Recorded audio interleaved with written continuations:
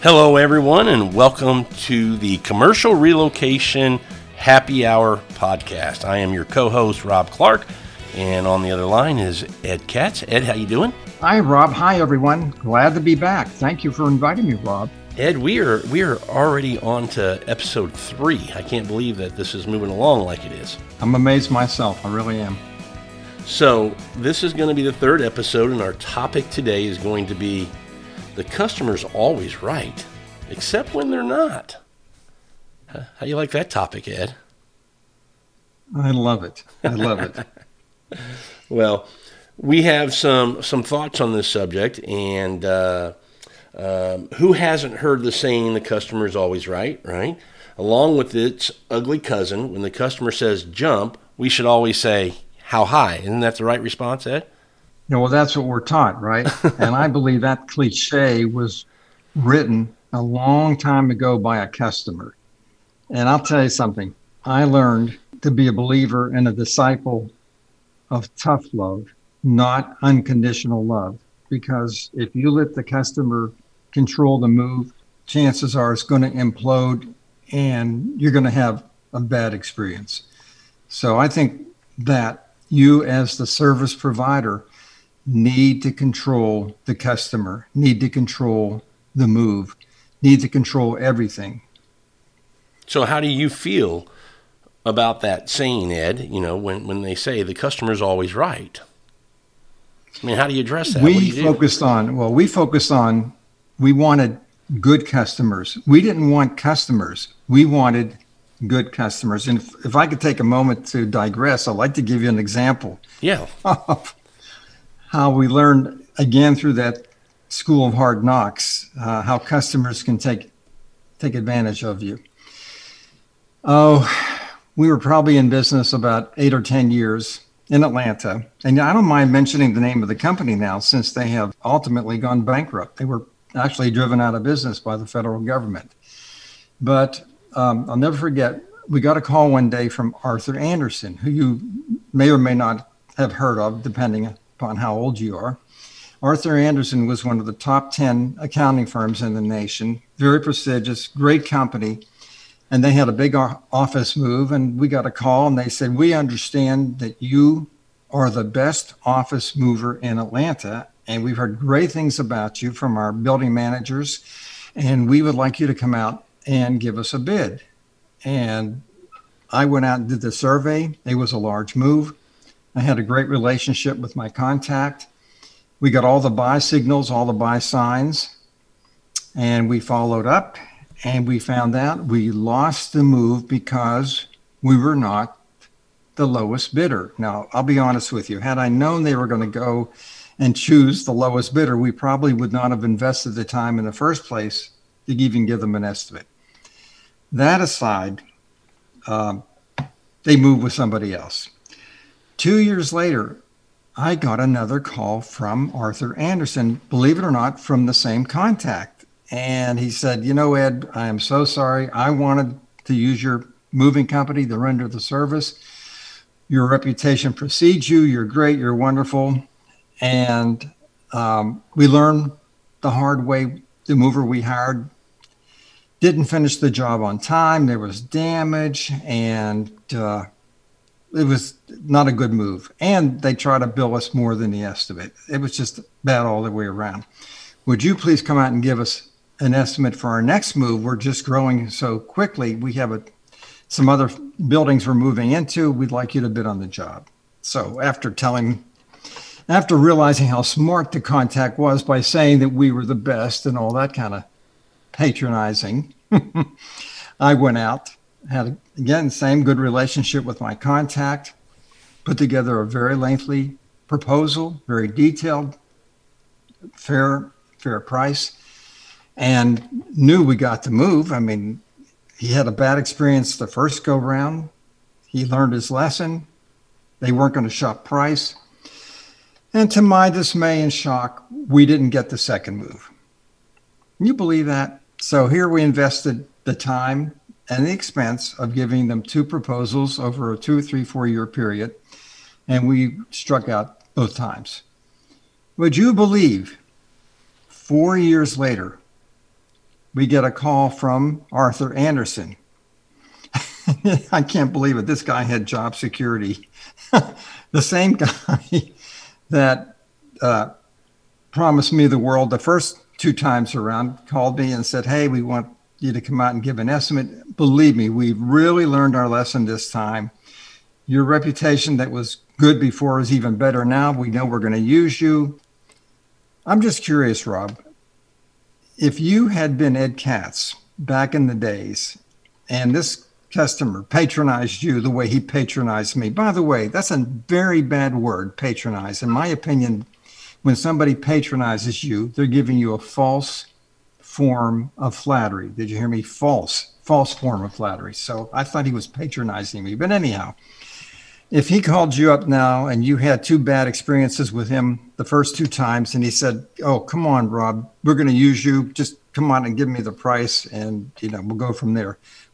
Have you ever had that situation? How would you have handled that? I'm not trying to put you on the hot seat here. You don't have to answer it, but is this not the real world that we're talking about? It is the real world, and after those 2 experiences, my honest answer would have been I would not have participated in the third opportunity to bid on that job. You are real close to what I said to him. What I said to him was, here's our policy concerning estimates. We give every prospect an opportunity to hire us. And we will give up to 2 free estimates per prospect. Now, we've already given you 2 estimates over the last few years. So we'll be more than happy to give you an estimate on your big move coming up. But because you already got 2 free ones, our policy is you have to give us a $4,000 retainer up front. And when you hire us, we'll apply that retainer to the final bill, and you'll only pay the net amount. How does that sound? How do you think he reacted to that? I'm going to say not very well. Not very well. He said, hey, none of the other movers are asking for a retainer. And I said, well, you're special. And that's why we have to ask for the retainer. Well, needless to say, I did not have the opportunity to go out and bid on his job. But I felt that, how do I know, again, he's not just patronizing me. He needed the third price, or maybe he wasn't the ultimate decision maker. I don't know. And I thought that was fair. So he didn't get a bid from us. The firm went with another mover. And it's amazing. This happened right around the time the Enron fiasco happened. If you remember, Enron went bankrupt and they did some terrible accounting practices. Well, they took Arthur Anderson down with them. And so like 5 months after the big Arthur Anderson move, Arthur Anderson was driven out of business by the federal government. So, and I don't know if the mover collected what he billed. I don't have any idea what happened. But again, that is my school of tough love, not unconditional love. That's why, I always used to say, if a salesperson for a moving company lies down on the floor on his back and says, oh, please walk all over me, take advantage of me, I think the prospect or the client will accommodate him.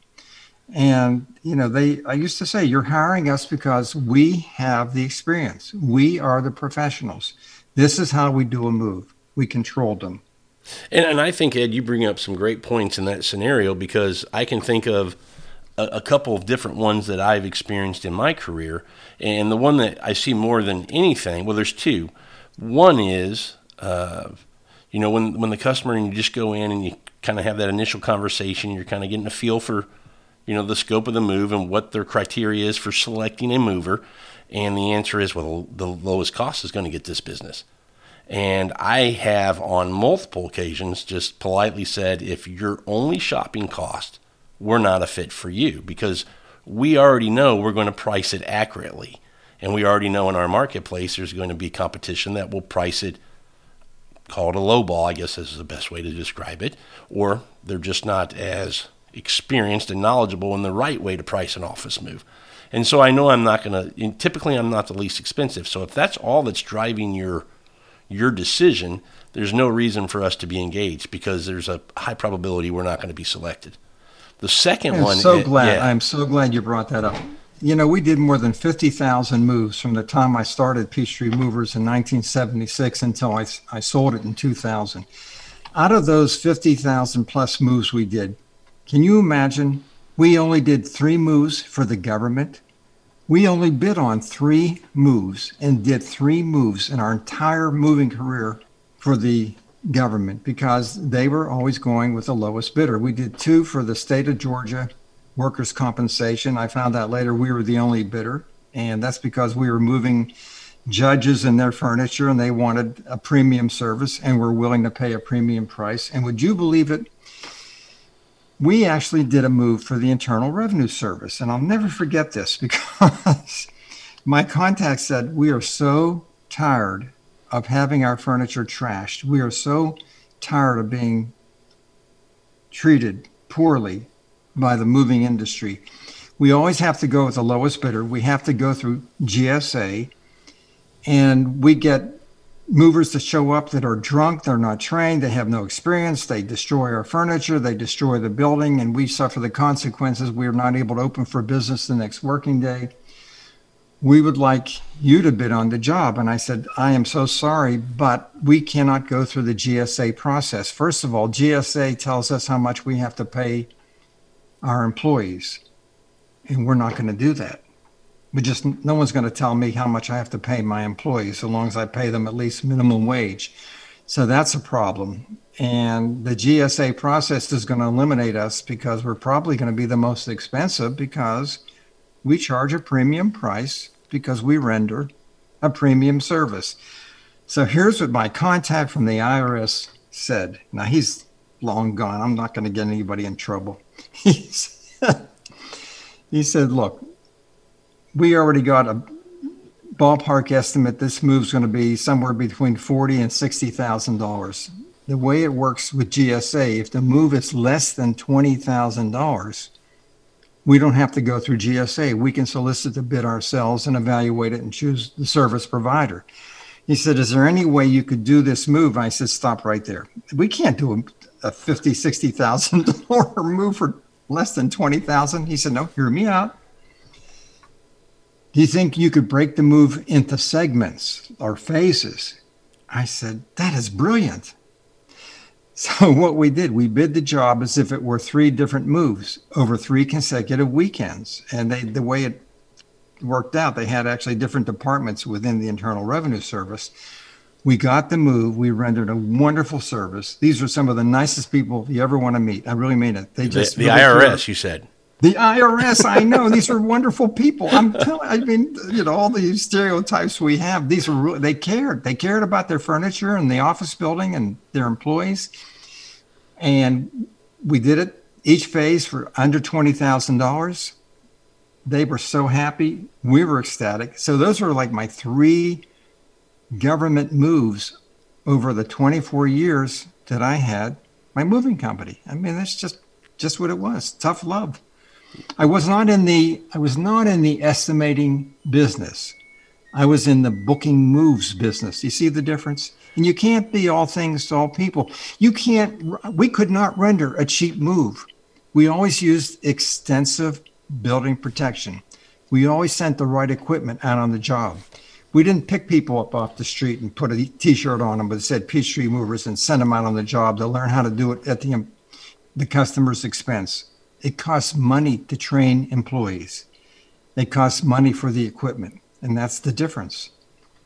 Yeah, I agree. And you say the customer's expense. Ultimately, it's going to be your expense because there's going to be, the job's not going to be as profitable because you're going to have claims and issues. Time's not going to be done on time for, all those factors that we've talked about. So ultimately, it becomes your expense. Right. I agree.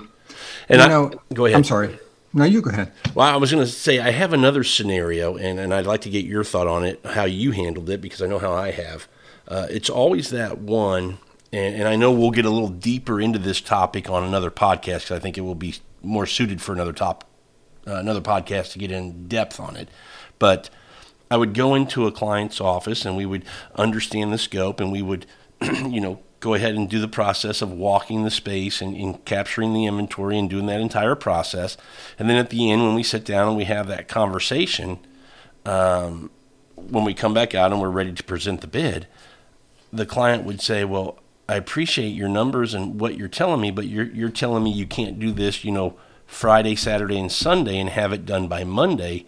But Billy Bob's Movers said they could do it and have it all done by, Sunday morning. Why can't you do it? And, obviously the space we're working in, the logistics of those buildings allow you to have a certain number of people. And the answer would be from the client, well, Billy Bob said they would bring out, an extra 10 guys to get it knocked out. How do you address that issue with a client? Wow, I think we're talking about two big topics here. Let me see if I can remember this. I want to tell you the two topics so that, I'm going to be 76 years old in 2 weeks. So if I have a senior moment, you'll say, okay, here's the other one. The one is the law of diminishing returns. Right. And the other one is splitting the crew with a day shift and a night shift. So you remember one or the other. I'm going to start with the law of diminishing returns. That example you just gave would be like you bid a job and it's supposed to go 5 hours Friday night, 8 hours Saturday, 8 hours Sunday. The customer calls the building management at both buildings, and she can't get the elevator at one of the two buildings, the origin or destination, for Friday night. So she says, oh, I still want to use you. Can you still do the move in 2 days instead of 2.5 days?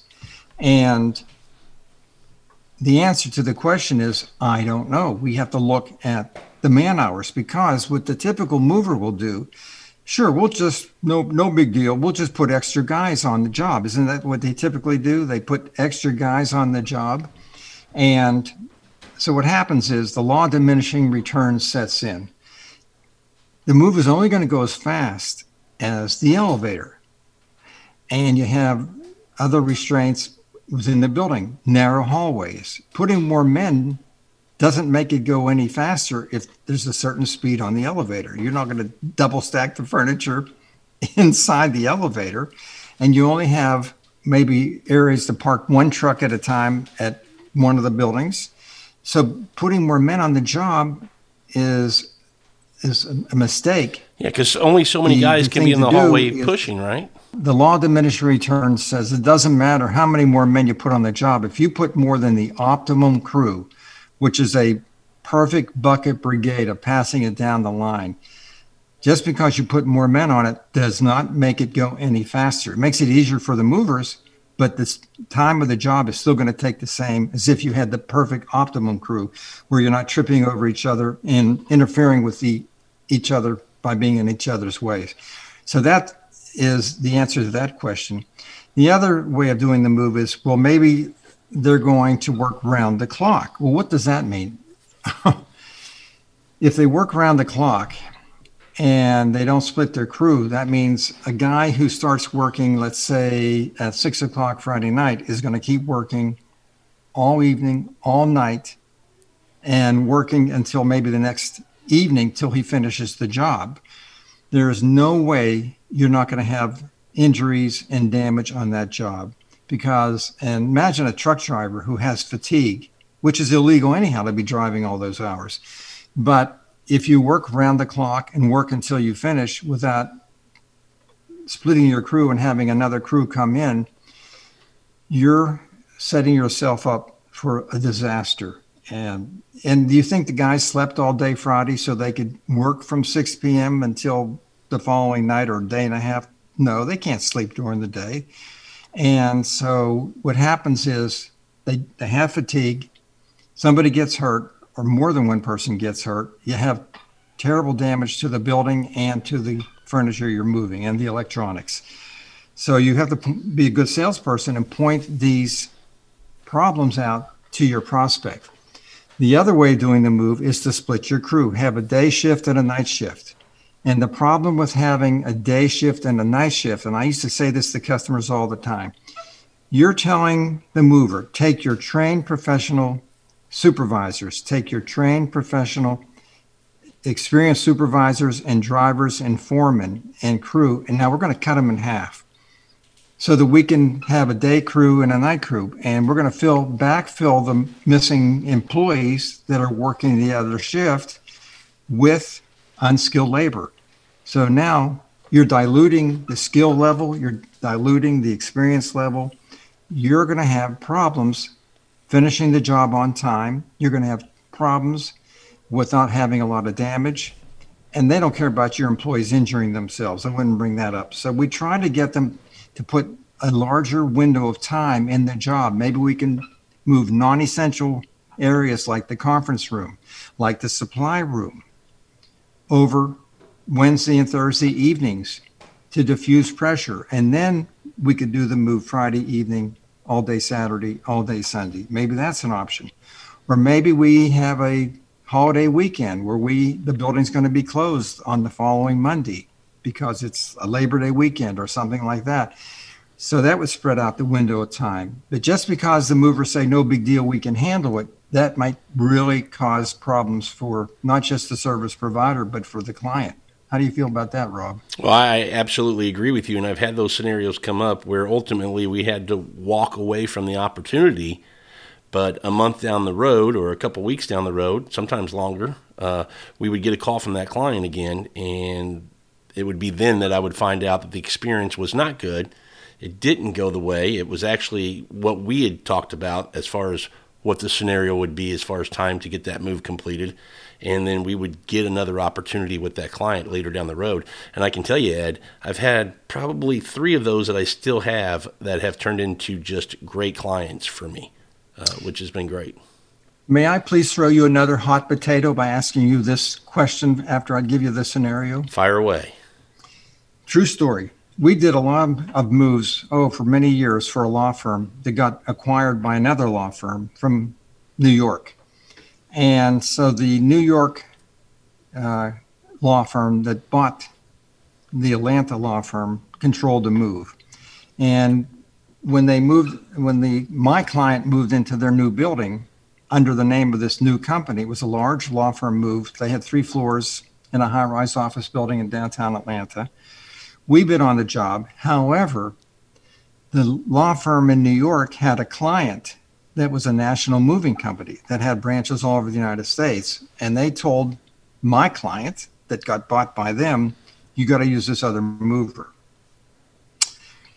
So my contact was very apologetic and said, Ed, believe me, we want to use Peachtree Movers. We love you and all that, but we have no control.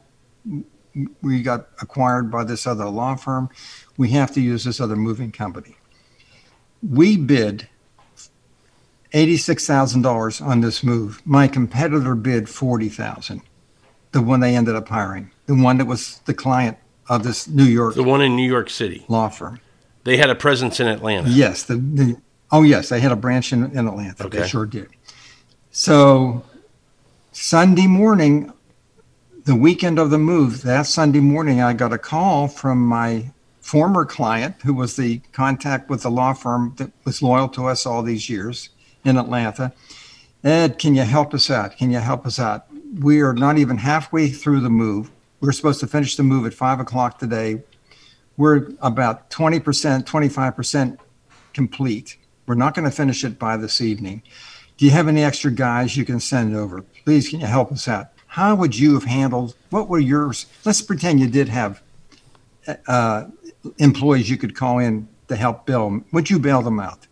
The answer would be no. I told you it was a hot potato. I would not help them out, unfortunately, because you're putting me into a situation where in my opinion, I don't have the control of that situation. I don't know where we are in the process. It would take some time for me to come in and evaluate, to put together the proper plan to finish that project the way it should be finished. If I could give you a gold star, but I can't run Zoom, but I'd give you a gold star if I could. That is such a great answer. And I have talked to so many moving company owners about this, and they would have said, oh yeah, we'll send the guys out. And I said, really? And so when they go back to work Monday morning, you bailed out the mover that didn't have enough resources to do the move, right? Yeah. And when the client goes back to work Monday morning and there's wall damage and floor damage and elevator damage. Was it your company's employees that caused the damage or the one you bailed out? Sounds like a gray area to me. Sounds like you're both going to be liable. And when the computers are turned on and they don't work, did your movers move those computers, or did the other moving company that you bailed out move the computers? And when there's damage to the furniture, who caused it? Oh, we didn't think of that. But you have to think like an attorney. And you're moving attorneys. My goodness gracious, you're moving attorneys. So you have to act and think like an attorney. Absolutely. You are going to be liable with the other service provider. But do you remember I told you about a mile's worth of wall damage on a job? Yes. On an earlier podcast? This was that same move. We didn't send anybody out to help them out. We said, we are so sorry, but, and I don't remember if we had extra employees that day we could have called in or not.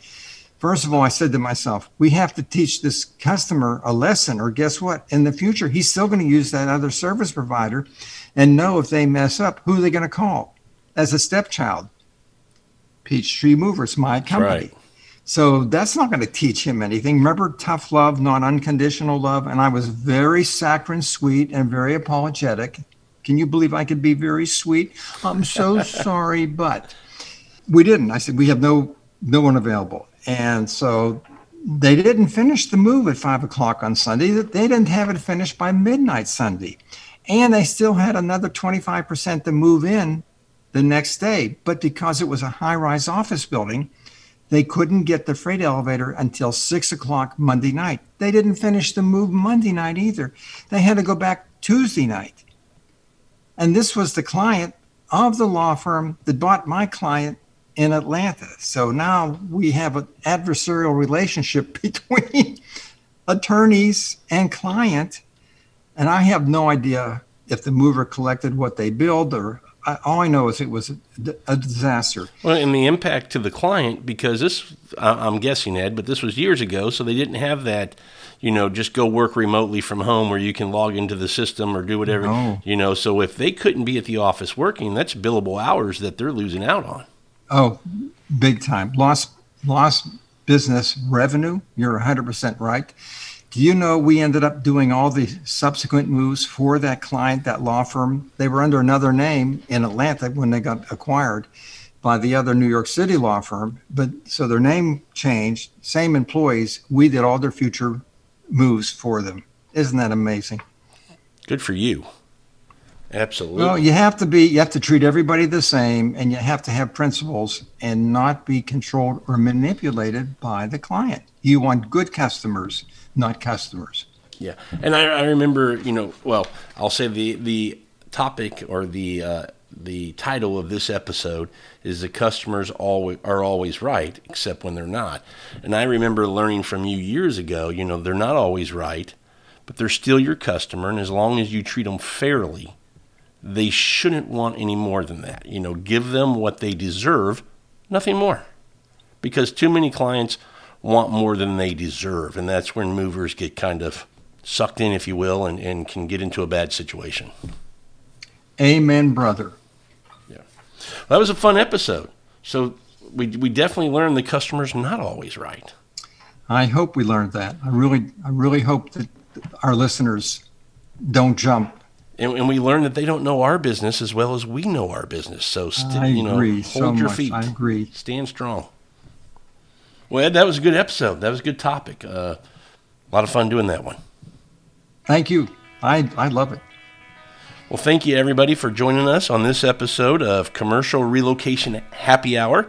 We look forward to having you on our next episode. And until then, go sell another move.